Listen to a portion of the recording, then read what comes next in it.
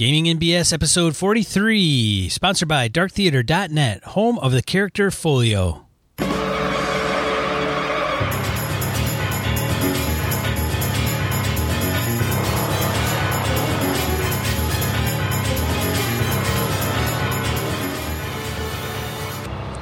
Welcome to Gaming and BS, where we talk about tabletop RPGs and other miscellaneous topics of geekery. I am one of your co-hosts, Sean.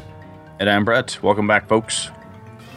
So, yeah, Brett. I think we've tried to do this 3 times tonight, Sean. That's what it feels like. You know, I'm just surprised that Brett still has a computer in one piece. I was a little angry there for a bit. I was. I think it's on your end, Sean. Oh. It's got to be on your end, because it can't be on my end. If it's on my end, I'm going to rage. Oh, well. I don't think so. Anyway, we're back. We're back! Let's take it from the top, shall we? Yeah, let's take it from the top. Let's do some announcements. Announcements. Oh, I'm sorry. I'm just going to repeat everything you say. All right. Blueberry. We got a Blueberry affiliate account. So when we were talking about Bonus BS and I went through the workflow and everything, we use Blueberry to host MP3s. So if you are interested in checking out Blueberry to host your MP3s for your podcast, you can try them for 1 month for free if you mention and use our promo code Gaming and BS. The nice thing about Blueberry that I find is there's some hosts where they give you a set amount of space per month to upload. And you can download as much as you know, they take care of the download stuff. That's why you should host at an MP3 hosting company. But with Blueberry, some hosts, they have a hard cap. So if it's like 500 megs a month, that's it. If you are at 460 and your episode's going to take you over the 500, you can't upload it. They give you a little cushion, which is nice. So if you're interested, check them out. We get a little sliver if you end up paying down the road. And that would be much appreciated. Bonus BS episode 004 has dropped. That is part 2 of Inside Gaming and BS. So I did a solo show of planning a podcast, and then this one would be the workflow piece of it. So I start out with, we are going to do an episode. What do Brett and I do, and what do we use from start to finish? Kind of the procedural stuff for producing an episode. So yeah, check it out if you haven't done so already. It does not include Brett flipping the fuck out when he can't get his internet connection to work right. So the only announcement I had was the Encoded Design Boys. We're talking about the Part-Time Gods of Fate Kickstarter friends over there at Misdirected Mark, Phil Vecchione, Chris Nizak. They're working on a cyberpunk game. Yeah. Fate Engine stuff, and from what I'm hearing, they're bandying about different concepts for names and so forth, but last episode, Phil hit fucking gold. Paid Rocker Boys and vending machines. Yep. Take my money. Exactly. Here's a blank check, sir, with my name on it. Put in any dollar figure you want, Phil, and I will pay it. Funding level. I want that game. Funding level $2,000. One contributor, $2,000. Done. Boom. Bam. Make it happen. Stretch goals. I want T-shirts. I want fucking bumper stickers. Yeah. Rocker Boys and vending machines. Rocker Boys and vending machines. In seriousness, though, go to the Misdirected Mark G Plus community. If you're not already in there, what's wrong with you? Get in there. And Phil and Chris are keeping folks kind of live, how they're going through the design process and what they're doing. And they're taking some good feedback from folks. They're saying, hey, what about this? Oh, I don't like what you're saying there. What do you know, so on and so forth. So it's fairly interactive. They're doing good stuff over there. And see what you can do to get them to change the name to Rocker Boys and Vending Machines. I think they should change the name of their podcast to that. I would think, I mean, Misdirected Mark's cool, but I think Chris kind of inherited that. They should do a spin-off, Rocker Boys and Vending Machines. It's like a punk band. It feels like a punk band, doesn't it? It feels like a punk band name. I like everything about this. If they don't do something with this, goddammit, Sean, you and I are going to take this and run with it. That's what we're going to do. Hey, if they squander these diamonds, we will scoop them up and cash them in. That's what we're going to do. Wonder if the domain's available. Not anymore. Boom. Booyah. Random encounter. Random. Random encounter where we field emails, voicemails, and comments from social media and our website. Let's kick it off. Matt Martinez writes on G Plus episode 42. Episode 42, there's a few of them tonight. Just a reminder, if you haven't listened to episode 42, start at 0. Work your way up. We don't have a 0. We're confusing the audience. Oh. Start that's the hidden one under the Rocker Boys end of any machine. That's the top secret one. The Illuminati has not given us the green light to release it. Episode 42, we talk about what we would not allow at a gaming table as far as like a subject topic, and some, the controversial stuff. So we've gotten a few people that have commented. Matt Martinez writes in regarding that episode. The discussion of Cormac McCarthy's The Road and the multiple mentions of dead babies made me wonder if anyone has ever run an RPG based on McCarthy's Blood Meridian, in which a tree full of infant corpses shows up at one point. I've not done that with dead babies. I might have to put that into my dead baby repertoire and see what I can pull off. Note to self. So the answer would be no. No, Matt. We have not. Moving on, in all seriousness, because he was joking there. I like Matt's sense of humor. Dark, depraved, good man. I like this, Matt. About dead babies. Now he's putting on the serious hat. I personally feel...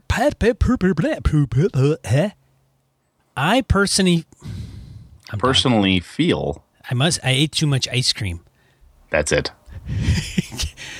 Some people it gives, lactose intolerance. For me, I cannot free up my tongue. I personally feel that rape is a topic that is best left avoided in games. I feel that putting it into a game has a way of trivializing the topic. I kind of sort of regret not telling one GM, a friend who was running a game for other friends, I had an issue with the fact that he came up with an NPC backstory in which she was sold into slavery and repeatedly beaten and raped. He also had a bullying guard threaten to rape my male halfling rogue, which was more of an empty scare tactic by said NPC than an actual threat, but it seemed like a bit much. But being one of those people who tends not to want to rock the boat too much, I just went along with it. That last piece there is, I think, where Matt's going with, not wanting to rock the boat too much and just going along with it. I think a number of people at the gaming table will sometimes suffer in silence when something either foolish or offensive is being done. And I think everyone has a breaking/tipping point where when the foolish or offensive thing happens more and more and more, then they'll stand up and either walk out, not show up to the game anymore, find a reason not to be there, perhaps not necessarily confronting the offender or offensive issue head on. And that's not always easy to do. Everyone has their own way that they're going to cope with whatever is bothering them. I mean, even if you take something as trivial as the player who won't stop quoting fucking Monty Python at the table, there's some people that just don't show up to the game anymore. Other people, throw Cheetos at him. Other people hit him in the head with dice, whatever. But so again, something that trivial, and transport that up to something serious like this, and it can be hard for people to address it and deal with it. So I get where Matt's coming from. Sometimes, what are you going to do? Do you just sit back and let it go, or if it keeps coming up, maybe then you step on them. So, Matt, I'm not putting words in your mouth there, man. If I said something a little out of line there, I apologize, but that's kind of how I'm reading this here. I would be curious, Mr. Matt, if it was that and that was it, one and done, and then it just kind of blew over, or because it sounds to me like it did, like that was it, and then the game went on, and then it wasn't an issue, and it didn't come up again. But I would be interested to know if, what was the outcome? I mean, am I right in assuming that it was just that kind of one situation and then, that was it? Or did you leave? Or what? Are you forced to suffer in silence as this right. continues to do something rather rude? Let us know. Thanks for writing in, Matt, man. Absolutely. All right. Dwayne Padilla, also commenting on episode 42. I don't think there's anything I would avoid completely, but there are issues with which I would approach cautiously to avoid upsetting my fellow players. There are nooks and crannies of our own psyche that can be explored in the right game with the right players. I think that can be a valuable part of RPGs. You need to be able to read the room, though, because otherwise you risk ruining the experience of the players. There's no reason we can't all have a great experience, but there's a time and a place and a group for everything. So, Dwayne, I absolutely agree with you. I brag up my group quite a bit, but there's even certain things there that, excuse me, that the group probably, based on the makeup of them and some of the people that have played at different times, if I look back over the 24 years of my group being together, there's certain things I wouldn't bring up because I happen to know some of the personal history of some of the players who used to be regulars. Wouldn't bring some of those topics up because I know they would be harmful or offensive.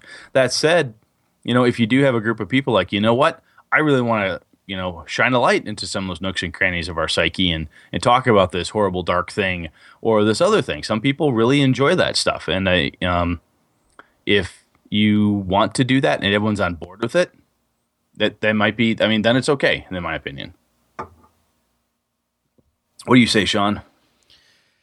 Yeah, I don't know, man. I would stay away from the stuff. Me personally, I don't want to explore that shit.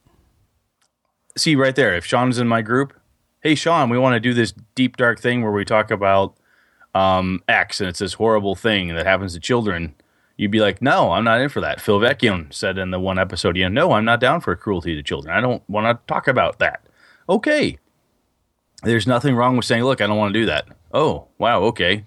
I think the people that may want to kind of explore that is kind of their way of not putting their head in the sand, right? They might look at somebody like me and say, oh, that's kind of Sean putting his head in the sand because it's, that shit happens, man. That's for real. That's life. And I see it as Sean saying, this is my game, and my game doesn't have to articulate my life. Right. I'm saying, right. But there are groups that incorporate this stuff because they can research deeper the nooks of the psyche, right? There are the nooks and crannies of our own psyche that can be explored in the right game with the right players. So I think that's okay. And I think you got to have the right group and the right chemistry. I mean, I know some people that are like, yeah, you go to the Forge and there's some games that tend to I don't want to pick the Forge, or independent or story games. But there are some. I mean, I saw one that somebody was trying to publish. I think it might have been Clyde over at Theory of the Closet. But it was really some deep themes, and I think that's fine.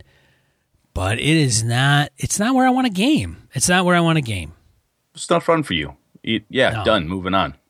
I don't know. I think you can explore some kind of cool dynamics within role-playing games without having to go there. And some people would disagree with me. And hey, that's okay, because that's what makes us all different and human. They're entitled to be wrong, right, Sean? Moving on. All right, Carl. Carl's got a good one. Carl Kiesler. 2 E's in the last name. Gaming and BS podcast, where we make every attempt to read and pronounce the last name correctly. I'm pretty sure I butchered a couple. Yeah, but for Carl, I think we got it. It's just a dig. I'm looking at you, Chris. Nice. I'm just kidding. Carl Kiesler comments, G Plus episode 42. I had this issue just come up in one of our last sessions, and I still feel pretty bad about it. I had a player get up from the table and just leave the room without saying a word to anyone. We game at her and her husband's house. We thought she just went to bed. She's been known to do things like that in the past if she's not feeling well or is tired. The situation was as follows. It's a Savage Worlds East Texas University game. The players are students that are very much like Scooby kids, solving mysteries and stopping bad people from doing bad things. The group was investigating a neighborhood whose dogs have been missing for some time now. They tracked the sightings of a strange pickup truck to a bunch of white power neo-Nazi scumbags. They monitored the house and saw that the trio of guys were getting ready to leave. I described a plastic tote bin being loaded into the back of the pickup and one guy hitting the side of it with his fist and yelling something at it. This is when the player left the game. She knew, and was right, that there were abducted dogs in the bin. The player later emailed me and said she was sorry for leaving the game and the reason why. I had no idea something like this would affect her the way it did, or I never would have introduced such a plot line. I told her there was no need to apologize and I should be the one apologizing to her, and I did. I get it now. She was a huge soft spot. She has a huge soft spot for animals and won't ever go there again. But this is the same player that shot an unarmed and unsuspecting dude in the back of the head in a zombie game I once ran. Killed millions of orcs with bows and swords, all with no hesitation or problem at all. Communication is key, just talk it out. If everyone is friends, then that should be enough. And if a player has issues with something, that don't go there again. We play these games to have fun, just like watching a movie or reading a book. Maybe that player isn't into watching the movie Pulp Fiction, and you are, and that's cool. I'm sure there's something out there you can all agree on and have fun with. I think that last piece just articulates what your point was on the previous one, right? That's, you know, we're all there to have fun, find the common ground for it. It is interesting where you have someone who, you know, lit the gangsters' building on fire, you know, nailed the door shut so they couldn't escape and everyone burned to death. You killed all the orc babies. You fought this, that, or whatever demon or I don't think all these other things. And then there's like this trigger, like, oh. I don't think that shit's real, man. Yeah. See, and then that it's shit's like, not real. I can kill thousands of orcs. orcs, man. There's no freaking orcs exactly in my backyard. But, you know, you shooting the bad guy in the back of the head, people are still people. Still not real. I don't have a bad guy coming into my house. You don't confront that shit every day. Dogs and cats, they're in my, I got 4 of them goddamn things. 4 cats and a dog. Just so people know, he's holding a gun to a cat's head right now. I am just not. Out of rage. No, I am not. Jesus Christ. No, he's not. But animals are weird. Animals have a really weird appeal. And I don't say weird in a bad light. Is it just I've seen, man, I'm telling you, I've had pets. I've had to put them down. It's tough shit. I've had relatives that have passed away. Sometimes I think the pet is harder to let go than the damn relative. And I say that because the pets are like, you know, this is going to sound weird. I know this is getting off on a tangent, but I had a guy that gamed with us. He was a brother-in-law of a friend of mine, and he has kids. I don't have kids, and a lot of the people around the table had kids. And he's like, kids, he's like, unconditional love. And I said, shit, talk to me when they're 16, right? I was razzing the guy, okay? I'm like, come on, man. You know, I get that you love your kids. It's all good. Great, good for you. But at the same time, I'm like, you know who's got, like, it's the old adage, that joke that's like, hey, if you tie up your wife and you stick her in the trunk of a car, and then you tie up your dog and stick him in the trunk of your car, and you open the trunk, you know, 2 hours later, who's the one that's going to be thankful to see you? The dog. The dog, right? So the dog, I mean, they're freaking relentless. Like, they just want to love you. And sometimes it's the main thing is that people have soft spots with a person, a thing, whatever it is. They've got something there, right. And I think the only thing I don't like the fact that she got up and walked out. Now I'm not there; I don't know her. Well, she just gets up because she's tired and goes to sleep and doesn't tell anybody. Yeah, so that, I mean, there's track laid there where that type of behavior happens and people get it. The cool part, though, was that the email after saying, look, Carl, I didn't like this thing. Please don't do that. Oh, shit, says Carl. I'm not going to do that thing. Thank you for telling me. Moving on. Yeah. Instead of doing where you just harbor the resentment, and then, because who knows, if that entire storyline was a hoot and it worked out really well, next time Carl rolls something else out, it could be cats, it could be guinea pigs, it could be rats, it could be whatever. And it's not like, you know, Carl slaughtering animals on a regular basis. But the point is that you could take that thing and say, wow, we had a lot of fun with that. I'm going to use this piece as a jumping off point. Remember the time when you had to fight the people that were torturing dogs? Oh, says this woman, I'm sick of talking about the fucking dog torturers. You know, this is rolling in her head. So addressing it like she did, at least coming out after the fact saying, Carl, I don't like it. And then Carl responding positively saying, oh, sorry, we'll fix and move on. That's the cool part. Yeah, make it cats, right? Yeah, make it cats, because who likes cats? I like cats. I like animals. See, I don't think, if you don't like animals, I think you're a serial killer. Next. No, I'm just kidding. I don't know. Right. I'm just kidding. Hey, I'm just kidding about the kids thing. I'm just Speaking kidding of taboos and red flags, I'll throw my fucking X card on you, bitch. I'm just kidding about the kids thing. I know people. I know. I leave it. See, that's why I'm not a parent, man. I let the good parents parent. You don't want me parenting. No, I think there's a court order in Wisconsin that doesn't allow you to be a parent. I signed that willingly. I know you did. To get in the state when I was 5. All right. What does Steve have to say? You going to read this one? Steve, good day. Yeah, you got it. All right. My buddy Steve. So Steve writes in, not in any of these episodes. He just writes in the community to see what everybody has to say. He says, when dealing with group dynamics and role-playing, your character should... Blah, blah, blah. When dealing with group dynamics and role-playing, your character should ever resolve conflict within the party with skill checks. Should you ever should you ever resolve conflict with the party with skill checks? There you go. You got there. Jesus. Good boy. Good God. Example, if a character in the group is more persuasive, shouldn't they have a stronger say in the direction of the party because the character might not know any better or be unable to say no to the idea? So his example is, I'm Mr. Persuasive person. I'm going to put down my persuasive skill and convince the whole party to go this route. And everybody will go, yeah, that's pretty convincing. And then they kind of lead or follow, right?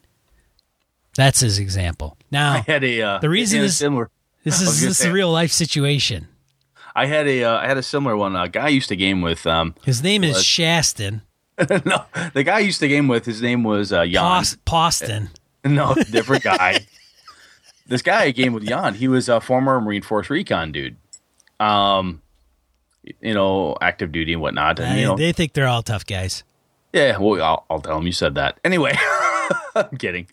So he loved to play mages. He loved it. He really got into role-playing games in high school. When we went in the Corps, he played more. When he got back, he found my buddy Chris. We're all gaming. And we used to give him shit that he would play the Marine Force Recon mage because he'd have this high elven mage, and we would go, he goes, okay, here's what you got to do. And he'd set up camps for us and all this tactical stuff. And finally, someone would go, Jan, is that on does your character know that, or is that just you?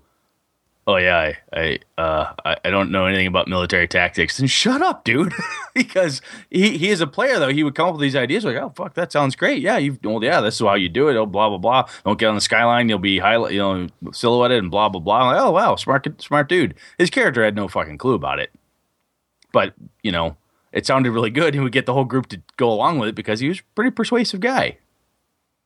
Similar thing.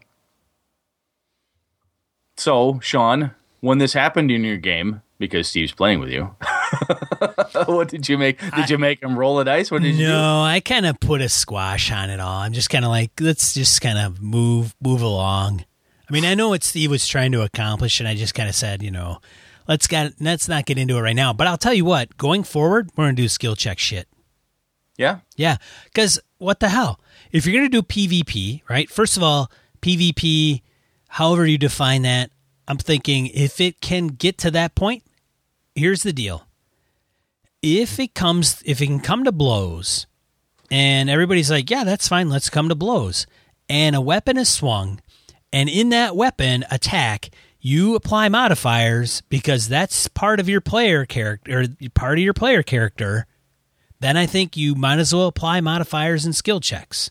Because in my opinion, you can't say, hey, I'm the most persuasive character, or I'm the most intelligent, and then just say, no, you can't use that when you're going player versus player. But you can if you go into combat. Yeah. You can have your modifiers go into combat. See, the other piece now is PvP, so basically player versus player. And you could say, well, this is a tense environment. I'm trying to do something. In a D&D example, I'm trying to steal something as my thief, and I don't want the paladin to see me. So that's player versus player. I'm trying to do something and get away with it. Versus we're having that group discussion where we're in the dungeon saying, I don't know, do we go right? Do we go left? What do we do? In that scenario, it's not really player versus player, right? It's not character versus character. It's laying out all the data, trying to figure things out. What do we want to do? We're supposed to save the princess. Do we go right? Do we go left? Well, I heard this thing over there. That's what I think we ought to do.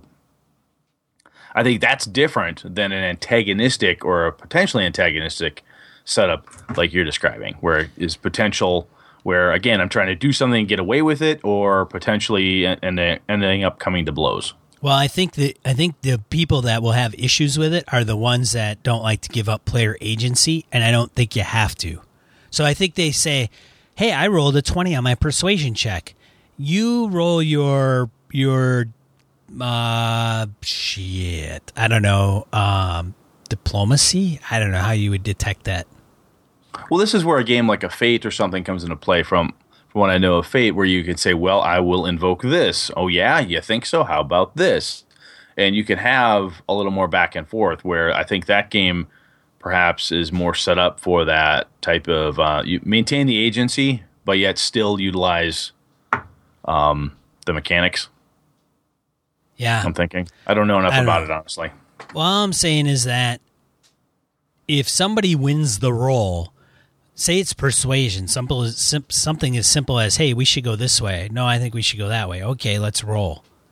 Then I think the person that loses has to go, oh, okay, that's a great idea, and then go with it. I mean, Jesus Christ, you'll find out later if it's worth a shit or not, and then you can play it in game. Yeah, then you can bitch him out that he took him wrong. Yeah. Son of a bitch. Yeah, exactly. Remember the last 2 times? I think I get a plus on my roll against you, man. I would be a GM that would be all. I would be all over that. I'd be like, yeah, absolutely, man. But I think that's kind of otherwise you're player versus player, not character versus character, and that's the difference. And until you're representing you as your player, come on, man. It doesn't work that way. We don't play that way. All right. That's all I got to say about that. All right. Everyone's wrong but Sean. I get it. It's okay. That's how it works. I'm dead on about that. This is what happens when we have to record 3 times in a row. Trying to get Sean's had about 3 drinks before this run. Yeah, I ran out of beer. I'm on wine now, so let's just see how this goes. You have to be careful. I mean, that was stupid about the kid thing I said about throwing your wife and your dog in the trunk. I apologize. It can be offensive. Still true. Yeah, I don't think I could. Dog would still be happy. I don't care what you say, but let's do the sponsor and cleanse our palate. Do it. Michael Aldhauser, a friend of the show and sponsor, is the gamer behind the awesome dice bags available at gradeout.etsy.com. Yeah, I've got 4 of these awesome bags. These are stand-up bags, dual drawstring, tough as nails. He can do custom work. He's got a ton of things in his shop. Custom colors, you name it, he can pull it off for you. Be sure to mention Gaming NBS for a 10% discount when you place your order at the website Gradeout, that's GREYEDOUT.etsy.com.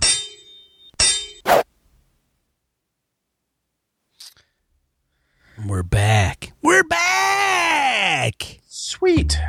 You know, I think we should do a morning show format. Morning show format? We're pretty close anyway. Yeah, we're getting there.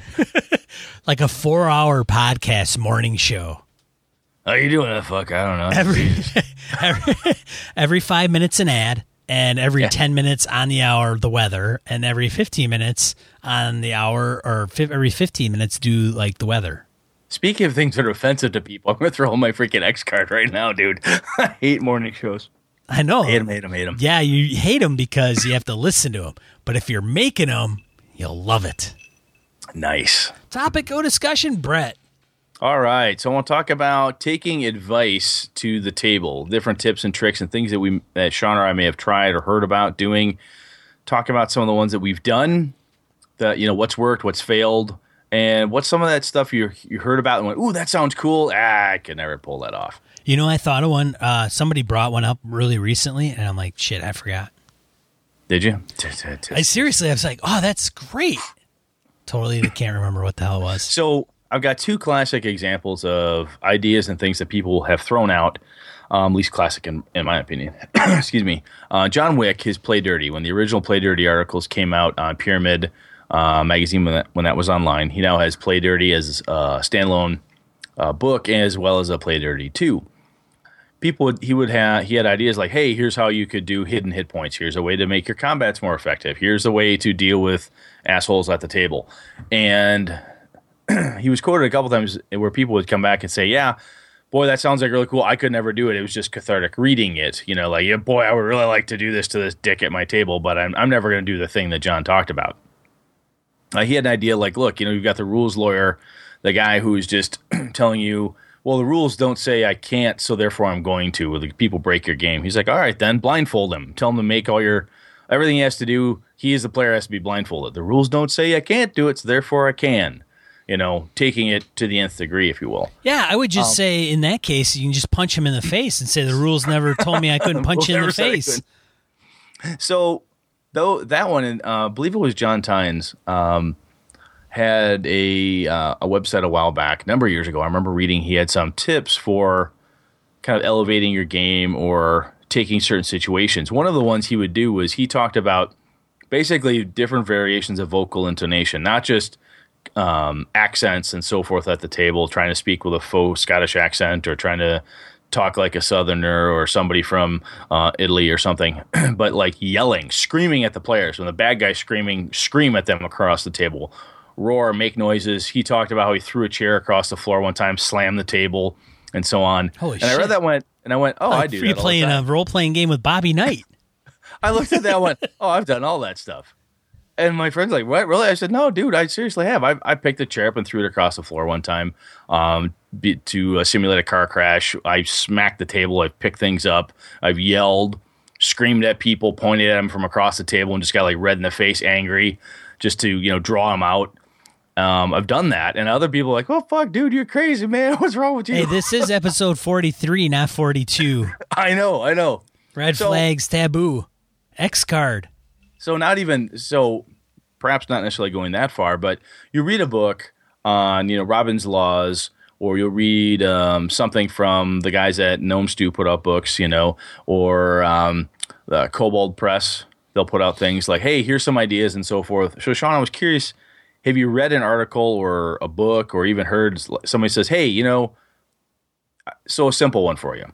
I know people use music, theme music, sound effects, and so forth. People used to make mixtapes. They burn CDs, MP3 tracks.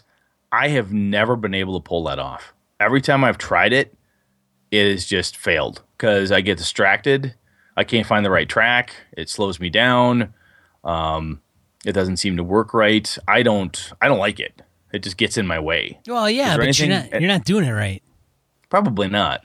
Not like you would, Sean. How are you doing it that you're doing it so right? Yeah, that's the trick, right? You got to use the soundboard we use for the transitions, man. And I think if I showed you this, you'd be like, I could totally see that. I could totally work that, man. I could totally work that. Well, where I'm going, though, have you heard of something that a game master says, oh, this is how I make my combats by doing this, or I force the players to do this thing, or a tip or a trick that you've heard, you're like, well, that sounds cool, but I don't think I could do that, or my group would never tolerate that. Have you ever encountered those? Give me a blank stare now. I'm trying to think really, really, really hard. He's smoking. I can see it. I don't know, man. I cannot. You're just so set in your ways. You will try nothing new. No, it's not about not trying something new. I just don't know if I've come with any super cool epiphany where it's like, oh, dude, we should really try this because it'll be really awesome. For me, the interesting piece is I've read a number of different things online. People will say a PDF article or even an advice book, right? There's a couple of the Kobold guys like, hey, this is how you should do this thing. Or, hey, here's a really good idea of how you can make your combats faster or more effective, be more effective at delivering story. People say something like, well, you know what you got to do is you just have to take the old D&D modules that had a box text, read the text to the players. And then later on, people say, well, you don't read the whole thing verbatim. You paraphrase it. You put your own spins and twists on it. Okay, that, paraphrasing it, put my own spin on it, use my own voice, use my own words. Not everybody can do that thing. I can't just give anybody text and say, now just make this your own, and then read it, but don't read it to this group of players. And I think where some of the tips and tricks that I've read or that I've heard people talk about at seminars and so forth fall flat is there's no tactical way to take it from that concept into how you do it. Excuse me. So case in point, Ed Greenwood last year at Gamehole, he was talking about game mastering, of course. We're talking about world building, and then people got into NPCs and so on. And Ed said, well, I went from gaming in a certain way. Then he said, I brought ham acting into my games. So anytime someone wants to talk to the barkeep, I grab a mug. Oh, good to see you, sailor. Spits in a mug, wipes it out with a cloth, slides it across the game table. The guy, what do you have there?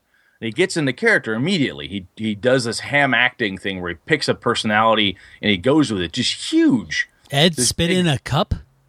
Not at the table, but not in front of us, but he's done it before. Nasty bastard. I know. But the point is that what he was saying was I tactically did this thing. And the room kind of went, oh, that's what you did. You didn't just, I started ham acting. And went, well, what do you mean? So case in point, when the players came into a bar, I took on this persona and I worked with it. I spoke everything in character and I did this. Ask me a question. Someone asked him a question. And he went, that's what I would say. And back and forth. And he took the accent, the whole bit, and he just went with it.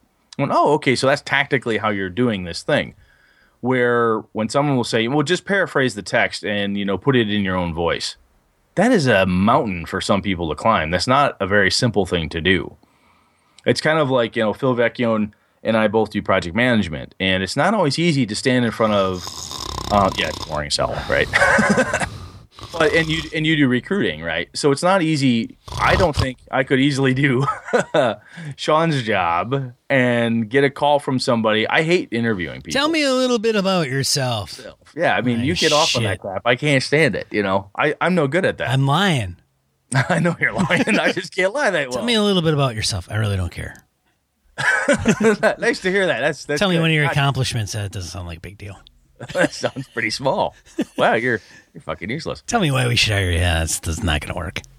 So, are there any things that you've heard people talk about at seminars, game tables, or even, you look at a guy like Michael Brown, right? The full costume thing where he goes just big production, or even Carl Kiesler with his minis and his setups. People go, wow, that looks really cool. I don't think I could do it because I don't even know how to start doing that tactically. Oh, that shit's easy, man. Oh, I sincerely believe that some of the now. Hold on, now before I say Carl's stuff is easy or what Michael. Oh, that shit Carl does. That's easy. We just raved about him 2 minutes ago. Oh, he sucks. That's easy shit. Well, there goes Carl as a listener. See ya, Carl. Have a nice day. Thanks for giving us a run. No, Brett's 9-year-old did that. Shit balls. And we talk about Michael Brown for Dead Game Society, who puts on like Catastrophe and some other stuff that he dresses up as a GM and themes his games. Nightmare on Sesame Street, D20 Call of Cthulhu, and Sesame Street mashup. Anyways, and he's doing a LARP. By the way, I don't know if you knew this, Brett. He's doing a Rocky Horror Picture Show LARP at Gamehole. Jesus Christ. 21 and over, actually. I think it's 21 and over, LARP. I think you kind of need to at that. You need to have like full-blown drinking age adults and that type of thing. Yeah, crazy. So if you like to get into some role-playing, there's the Rocky Horror LARP. Anyways, what I'm saying with those guys is that what they're doing, I think, is easier. It's not to say that it doesn't take work. So, okay, I want to preface that. What Carl does is a lot of attention to detail and a lot of work. Same thing with Michael. A lot of attention to detail, a lot of work, production. I think the harder part of it is pulling it off and combining that with the meat and potatoes of the game.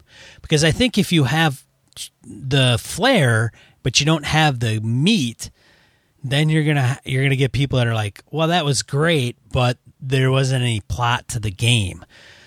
I think most of us gamers are not used to the flair. So if you could pull off the game and add the flair, then it's like, whoa, this is super cool. And I think that's where Carl and Michael both come in. So I think I haven't played in a Carl game, but I got to imagine that he pulls it off, and that the extra stuff that he puts into it, like the die-cast, cars and the miniatures and the custom maps and the setting, is awesome. No, I think so. It's the cherry on. It's the cherry on the top. Yeah, where I'm getting at is that the the melding of it, right? What the hell are you getting at? Nice. Sorry. So if I were to take a bunch of really cool minis, some great set dressings, and try to put together a Carl Kiesler type of layout, get some great paper minis or whatever it is I've got, if I don't know how to interact with them tactically with my mastery of the rules or lack of mastery of the rules or whatever, you need to be able to have, how do I interface with this thing? So I think some of it comes down to practice. When you go to a con game, you have that ability, I think, where you have done this before or you worked it with your group. So sometimes, though, when you take that new thing, like if Ed Greenwood says, you know what you need to do, Sean, is you just need to get into character and you need to act like this thing. Yeah. And if you've never done that before, if you've never taken a fake French accent and tried to do that at the table. Bad at French. You're bad at French? Bad at French accents. I'm bad at Irish, and I'm Irish. Oh, that's kind of disappointing. Gotta really harden up my R's. Boy, oh boy. I know. Anyway, I remember being a kid reading Dragon magazine articles, and then as I got into college, talking to other people, going to cons, or seeing people online saying, "Oh, this is what I've done," or "You could just do this thing. All you have to do is blah." And I think it's much like a lot of different advice pieces. When you say all you have to do is, you almost need to discount that individually because it's never quite. Dude, that it's easy. really that easy, man. So I think some of the tactical components of how do I actually implement the thing, that's where, I mean, I look back to one of our earlier episodes, and I forget which one it is, so again, listen at one and push forward. Someone asked me, hey, Brett, how do you use wikis for your game? So I went, okay, I use a page to do this, I use a page to do that, I use a page to document this information. It was very, quote-unquote, boring to just lay out, hey, one page has this information, and that information happens to be A, B, C, D, E. I hyperlink things back and forth, and every week I go back through after the session, and I update the notes, and I keep it in such an order. Oh, thank you. That tactical information is then something that you, if you've never used a wiki before, if you've never done that type of thing, you can say, oh, I know how Brett at least tactically does this, so that makes sense. How you use Google Plus Community. If you've not dealt with it before, granted they're very self-explanatory, but again, how exactly is somebody using it to run or manage their game system or the game that they're playing? It's like any of these tools that we talk about, you know, people saying, oh, what you need to do is you, a game system will have a really cool die. We'll have a fate die or chips or tokens, and people will say, oh, all you have to do is take that mechanic and you can move it to any game you want. That's not always that easy if you don't know how tactically to fold everything together. So I guess where I'm getting at is that some of the, I guess, more or less a bitch of mine than anything else is when you get some of the advice that people will give you. I'll listen to Ken and Robin. I love Ken and Robin. And Ken will say a thing, well, any game master worth their salt should be able to just simply do this thing. And like, well, yeah, after you've done it for 20 years, you can kind of figure that out. But when you're talking to somebody who is trying to figure out how to do something for the first time, they don't have 20 years of Call of Cthulhu under their belt. They haven't played D&D for 10 plus years and made 50 bad mistakes and trashed 5 campaigns and had players leave because they just don't like what they're doing. It's hard to get that person to be able to tactically walk along and say, oh, here's how you can help fix your game. Here's a thing you can do to make it even more fun. You're not following me at all there, are you?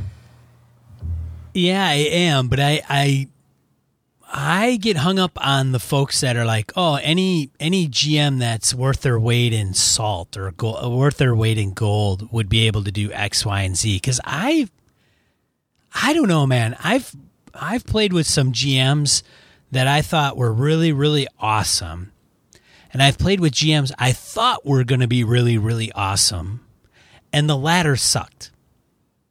And I'm like, dude, you got like huge years under your belt, and you are not impressing me at all. And then somebody who's very new is really awesome or whatever. Or maybe they don't get hung up with like maybe the bad habits or whatever. Anyways, I don't know if that's what you're getting at. I don't know. A little bit. There's one thing. Okay, so one example I have. One example I've come up or taken to heart, and I think it's like from a system, and it's not even the system itself, like Dungeon World. Okay, Dungeon World says everybody you interact with has a name. So I try to take that into every game I play. So you're not talking to the bartender. You're talking to Bart, the bartender. You're talking to, Stephanie or whatever, the bartender, the bar owner. So I mean, that. that's like I do a similar thing. Thing. It takes that moment of the kid on the street. Yeah, name's Sammy. Oh, hey Sammy, how you doing? Yeah, I saw the guys. They ran down this way. It becomes a person, not just a nameless thing. It's not a bartender. Yeah, you might not know who they are, but they have a name, and so their name will come out. Not just a soft, squishy bag of XP. Yeah.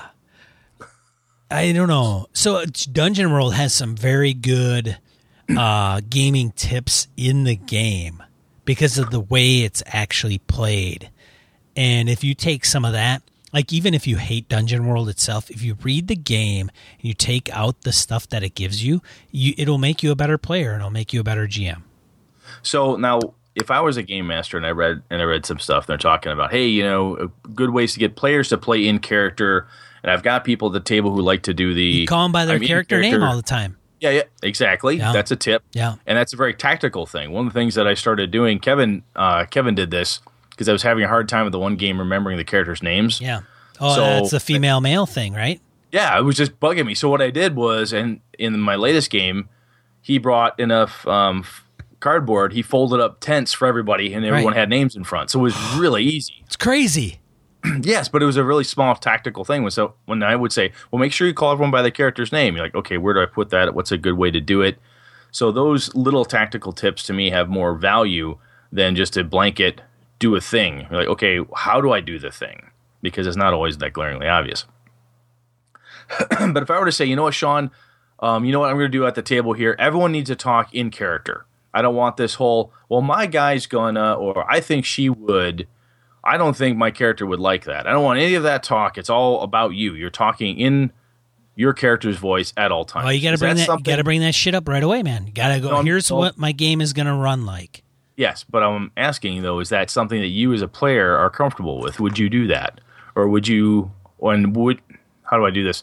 Would you do it like because you've done it for a bunch and you've practiced and practiced and practiced and you're good at it, or are you like, you know what, it's just uncomfortable for me. I don't like doing that. Well, I think it has to be defined because I think you can do it and not talk in wacky voices. And I think that's what people get hung up on. Like, oh, am I going to have to talk in a wacky English voice? That's not what I do. I'm not I'm not an actor or actress.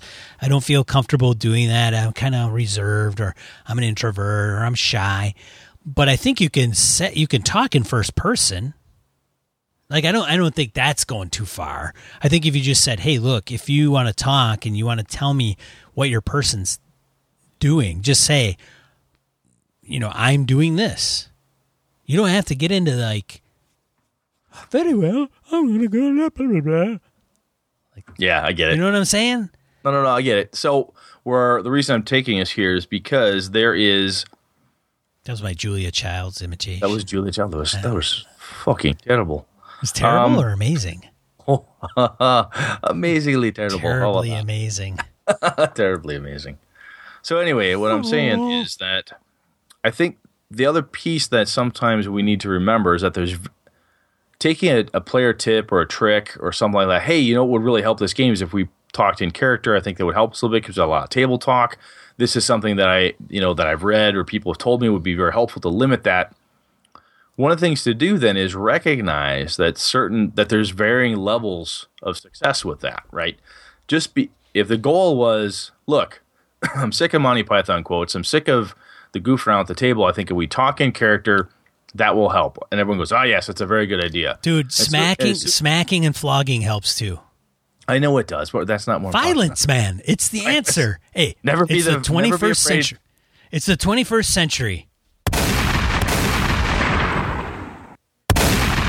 That's right. It's the answer to everything. Be the first to resort to violence. Okay, happy birthday, Murica.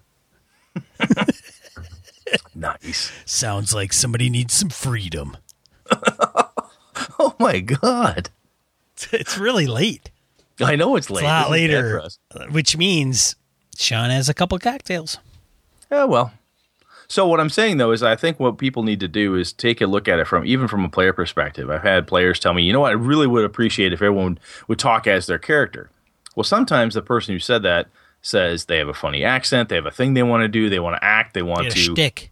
They got a shtick they want to get into, right?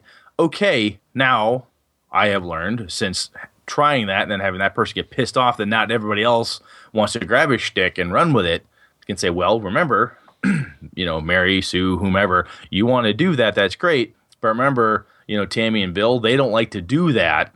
So they'll only take it so far, and that's okay. Every group has a person who's willing to go a certain distance with whatever the idea is that perhaps the rest of the group isn't, and that's fine. So I think back to my music example. I have actually, while we were chatting here, it just hit me that I have used a soundtrack once. It's for a one-shot game. It's for John Wick's the King in Yellow series, Digging for a Dead God, that he did. It's a jungle soundtrack. It's got a funky monster noise in it. It's perfect. It just fits. It's like rain and dogs and all this cool stuff. It just fits that. And it's a one-shot, so it works. So I decided that the best way for me to use sound is if I have a soundtrack like that that's for a single event. I can't do it. I'm not going to do it every night. I'm not going to come up with a soundtrack for every game session. But if I'm running a con game, I'll pull out the stops and create a track or something possibly and bring it there. Because it's a one-shot event. I could do it there. Mixtape. Yeah, exactly. I love Sean, mixtape. Give it to your players. Yeah, I could do that. Totally illegal, but whatever. So I think, though, the other ones, like I talked about, I remember reading, like I said, the website that John Tynes had. I don't even know if the site's still available or where the hell it was. But, have you ever, there's the concept of fear and so forth of trying to physically be imposing or throwing a chair across the room. Some of that people go, oh my God, that's crazy. I've walked around a room before when people were talking and I wanted to enforce a feeling of claustrophobia. So the room we were in, so you took boxes and put it over their heads. Yeah, so I did. No, what I did was the group was that huddled. would be awesome. It was really warm in the room we were gaming, and so everyone had gone outside because it was a nice breeze. So they're sitting outside and they're talking, and they kind of huddled up inadvertently in this little cluster, this amoeboid mass. And I wanted them to feel pressure to hurry up and make a decision and to feel that the world was kind of coming down on them. Things were tough. It was tight. So what I started to do was, as a game master, I paced. I just walked a circle around them, like physically. And then I got tighter and tighter and tighter. Pretty soon everyone was standing shoulder to shoulder because they had to get out of my way. And I was herding them like a shepherd dog to get into this space. What a bizarre GM you are. I'm a weird fucker. Jesus Christ. I'd be like, I'd just go to one of your games just to be like, oh, this is going to be like, popcorn, please. What's with this guy? So, Sean, if I told you could do that, and here's tactically how I did it, is that something you would ever do? Yeah. Would you? Would you get up, herd him in a corner? Well, I don't know if I would go that far, but I've gone around the table and I've put my hand on their shoulder and whispered in their ear, and I mean out loud, like, "Yep, hey." But so yeah, I don't think that's that big a deal. Throwing chairs and shit, man, that might get out of hand. I don't know. Yeah, I have thrown a chair or two. I've done that. I've stood on chairs. Yelling and screaming and doing stuff like that, waving my arms and whatnot. I threw dice at people once. Yeah, but you're like a thespian major, man. No, I'm not. It was English and philosophy. Come on, give me a break. Oh, I thought you were actor. No. That's Lenny. Lenny. English and philosophy. Yeah, that's not close. Oh, ouch. So, I guess where all things considered, what I'm talking about is when we read.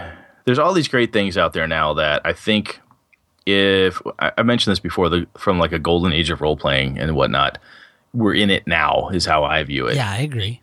There's so much really cool stuff, and not only just from a game perspective, but when you read games now, when they tell you, "Hey, here's a really good way to run this game," Dungeon World says, "Hey, here's some good tools and tips and tricks on how to do this," and the good ones give you the tactical. When this happens, do that. When that happens, do this.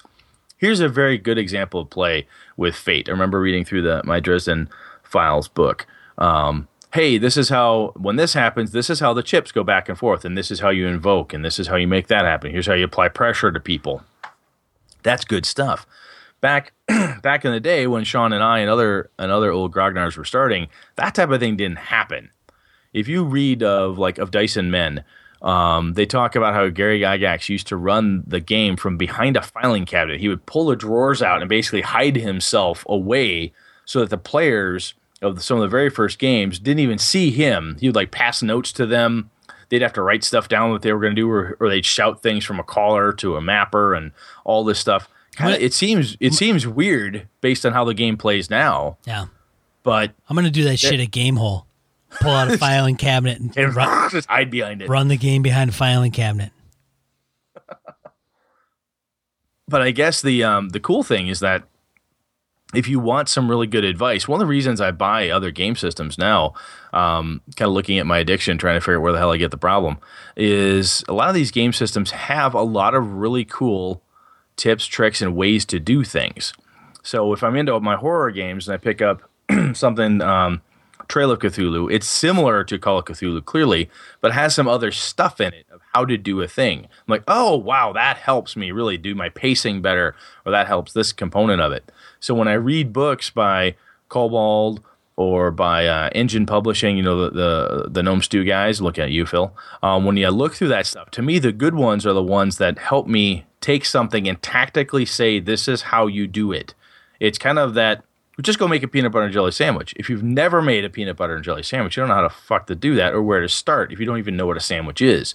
Shit, and when you're peanut butter, what the hell's that? And when you're a young game master coming up, my son Connor, I look at him, and AJ he's making a dungeon. He wants to run for us, and he's 9. So he comes and he says to me, Dad, do my dungeons have to have secret doors? No, they don't. Well, yours always did. Well, they don't have to. And here's how you can do this. And this is why I did that. Oh, okay, that makes sense. He goes off and comes back a couple days later. I really want to have this kind of monster, Dad, but I think the Beholder will kill you because I only want you to be like second level. Yeah, the Beholder's going to kill us, son. Okay, you're a little bastard. I love you for it. But don't worry about game balance. Jesus Christ, your old man doesn't. Exactly. That's what I told him. And I said, this is how I would do it. But to tactically tell somebody, hey, you can take it and you can make it be an old Beholder. You can have half of its eyes blind. You can make it weaker or younger. Oh, that's good stuff. Those are the tactical pieces that when the younger game master asks you, or the younger player asks the new player, the broad sweeping, we'll just do it, just doesn't fly. We have to get tactical. So when I read these books and things, what I'm parsing through, I'm looking for the essay or the write-up of a very specific way to do a thing. I might not do it exactly like that, but I want to see how they have laid it out, how they've attacked it, so I can figure out, yeah, okay, that'll work. I can do that, but I'm just going to do it in blue instead of red because I like blue better, and it'll work for me. All right, man. I totally that. God, I felt like that topic sucked, dude. You didn't help me at all there. You did nothing. You did nothing for me. Hey, take it up with the board. Take it up with the board? Okay. You know what I'm going to do? We're going to call Carl Kiesler. We're going to kick your ass. That's what we're going to do. Fair enough. Totally understandable. Hey, if you have whatever the hell we were talking about during that topic.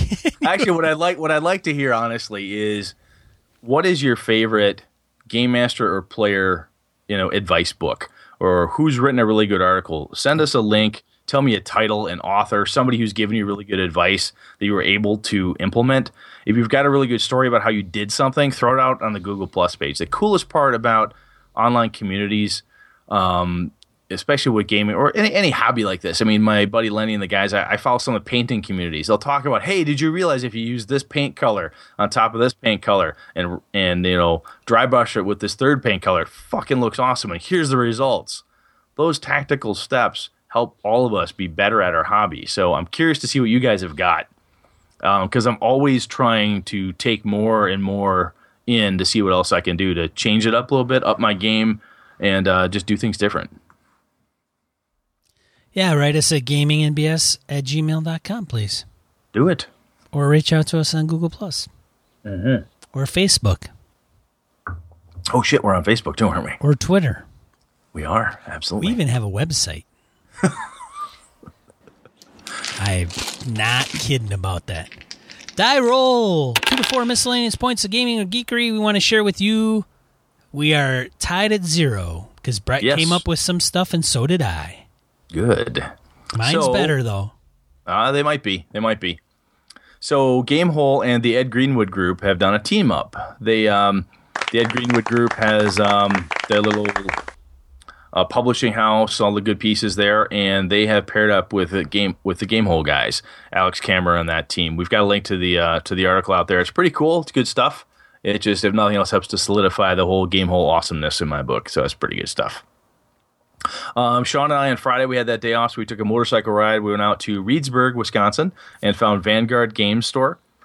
Board meeting. I've been there a couple times before. Sean, did you meet your approval? I give Vanguard Games a thumbs up. They were really nice. Now, as Phil talked about in one of Misdirected Mark episodes on his vacation outside of Chicago, a game store, it's not really thick on RPGs. I believe at this point, that's true. The RPG section is in a game store is getting to be like the RPG section in a bookstore. It's a small subset. What they do have tons of are the board games, and that includes miniatures, of course. So the guys at Vanguard, they were super friendly. I can't remember the owner's name. I want to say it's Dave, but I could be wrong. But he was there. He saw us. You guys need anything? No, we're fine. He listened to us as we roamed around the store. He helped do this, that, and the other thing. He saw Sean and I looking at Bolt Action. Hey, do you have that? Here's what I know about this. Here's what you get. You want to sit for a demo? No, we don't really have time. Okay, great. I mentioned Warhammer. He pulled me into that stuff. So really helpful. Good guy. Not pushy, but just knowledgeable. And basically everything I wanted out of a game store. Wish he had more RPGs, but you know what? I wasn't really shopping for RPGs, just looking, so it worked. It was really weird not going in there and seeing a garbage can full of shit like overflowing onto the floor, or crappy carpeting, or I don't know, stuff done in Word doc, just taped up everywhere. It was really weird. I don't know. It must be in the back room. That's like that. Exactly. Yeah. All the clean professional stuff was up front. Yeah, I don't know. It's really weird. Nice. Yeah, it's nice. It's framed stuff in frames hung up on the wall uniformly is really weird. This is strange. Yeah, really strange. The last piece, which I actually got from Vanguard Games, I knew this was coming, is Warhammer has the new Age of Sigmar. Age of Sigmar. So they're changing up some of the rule systems and stuff for the Warhammer Fantasy battle stuff, and it might actually be interesting enough to me to get my act back together and pull my dwarves out and go to war again. So could be kind of cool. Got a link out there. Take a look at it. Sean, over to you, man. Bolt action, dude. Bolt action. That is tempting too. After you talked about it, and I think the shopkeep may have sold me. Nobody has it locally. I have to go into one of the stores and go, hey, you should maybe stock this. I mean, we have a store in Madison, Last Square. They're not around anymore. And they were huge into wargaming. Huge. Oh, yeah. Super huge. Well, what I'll have to do is I'll just have to head out to Vanguard with you on another bike ride and just have to pick up a couple sets. Here's another thing that, get me riled up. Here's another thing that pisses me off about some of the game stores. A major game store, Last Square, is absolutely and completely known not to do role-playing games. They did have a little section at one point in time, but really their whole fundamental, their whole business was wargaming. Yeah, everything from the itty-bitty Napoleonic stuff to Civil War, you name a war game, fantasy, historical, sci-fi, they did it. They did it well. They run it at RockCon, and they do a Gen Con like Flames of War. And a shit ton. I mean, Jerry and those guys would just sit around and paint freaking miniatures all day because he's like a retired guy and he owns the store. And that's all they do. And they'd have the History Channel on all day. And it was a big freaking store and shit ton of freaking war miniatures. Anything from Warhammer 40K to, like what Brett said, Napoleonic. Do you think anybody in Madison would pick up their flack? No. Nope. They left. They closed the store because I think Bev and Jerry both just were closing it up, and they were moving out to Cross Plains. And now I think they do mail order, but the front retail store is closed and gone, and it's sayonara. And it was a big store. I would say it was at least 3,500 square feet. Oh, at least, yeah.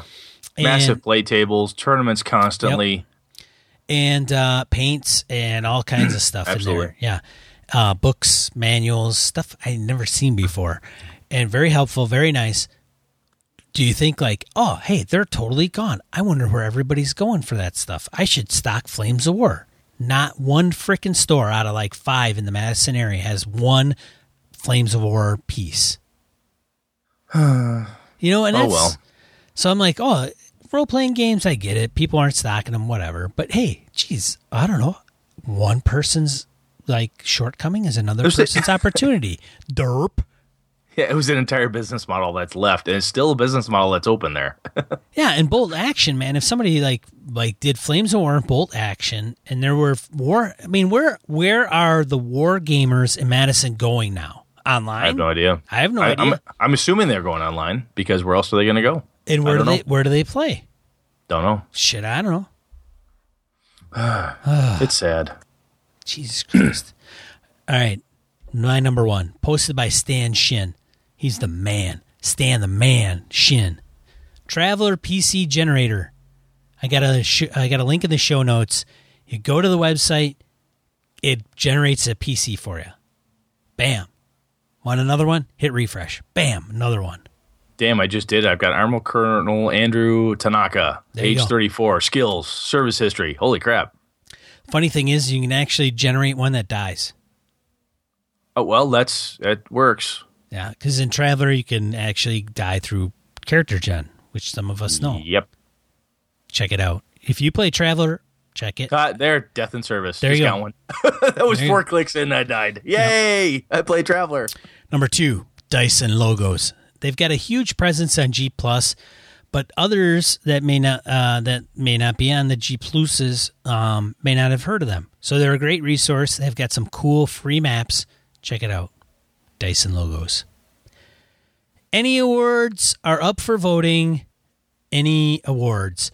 If you hadn't heard, we interviewed Hans Cummings. He was the gent who fields all the submissions.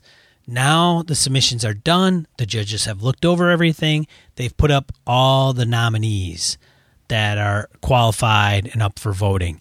So it's a big deal to everybody. We did not get podcast to Brett because they have best podcast. I saw some of them.